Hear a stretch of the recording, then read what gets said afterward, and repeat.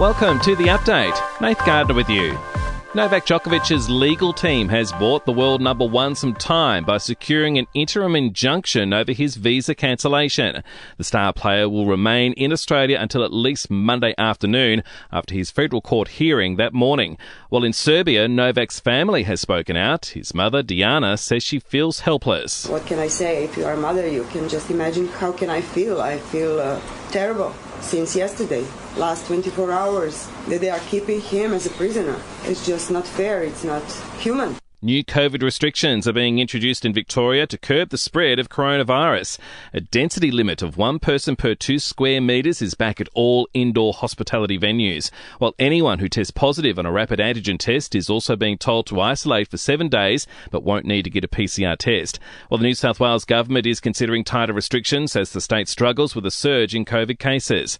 2021 was the 19th warmest year on record for Australia and the wettest since 2016. The country's average temperature was 0.56 degrees above the long-term norm.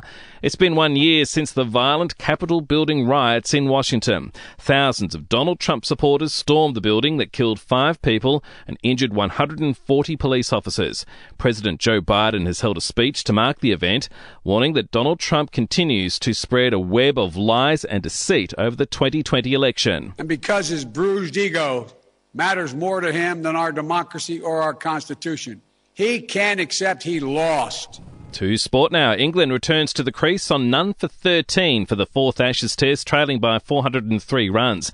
The Aussies declared at 8 for 416 thanks to a century from Usman Khawaja, bringing joy to the SCG crowd. My former home ground here, but people still treat me like a local boy.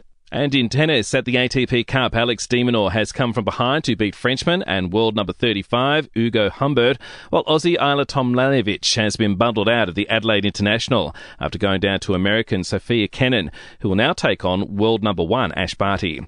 To entertainment news now, it's unclear if former AFL coach Nathan Buckley will continue on I'm a Celebrity, Get Me Out of Here after the 49-year-old fainted in the jungle in the latest episode.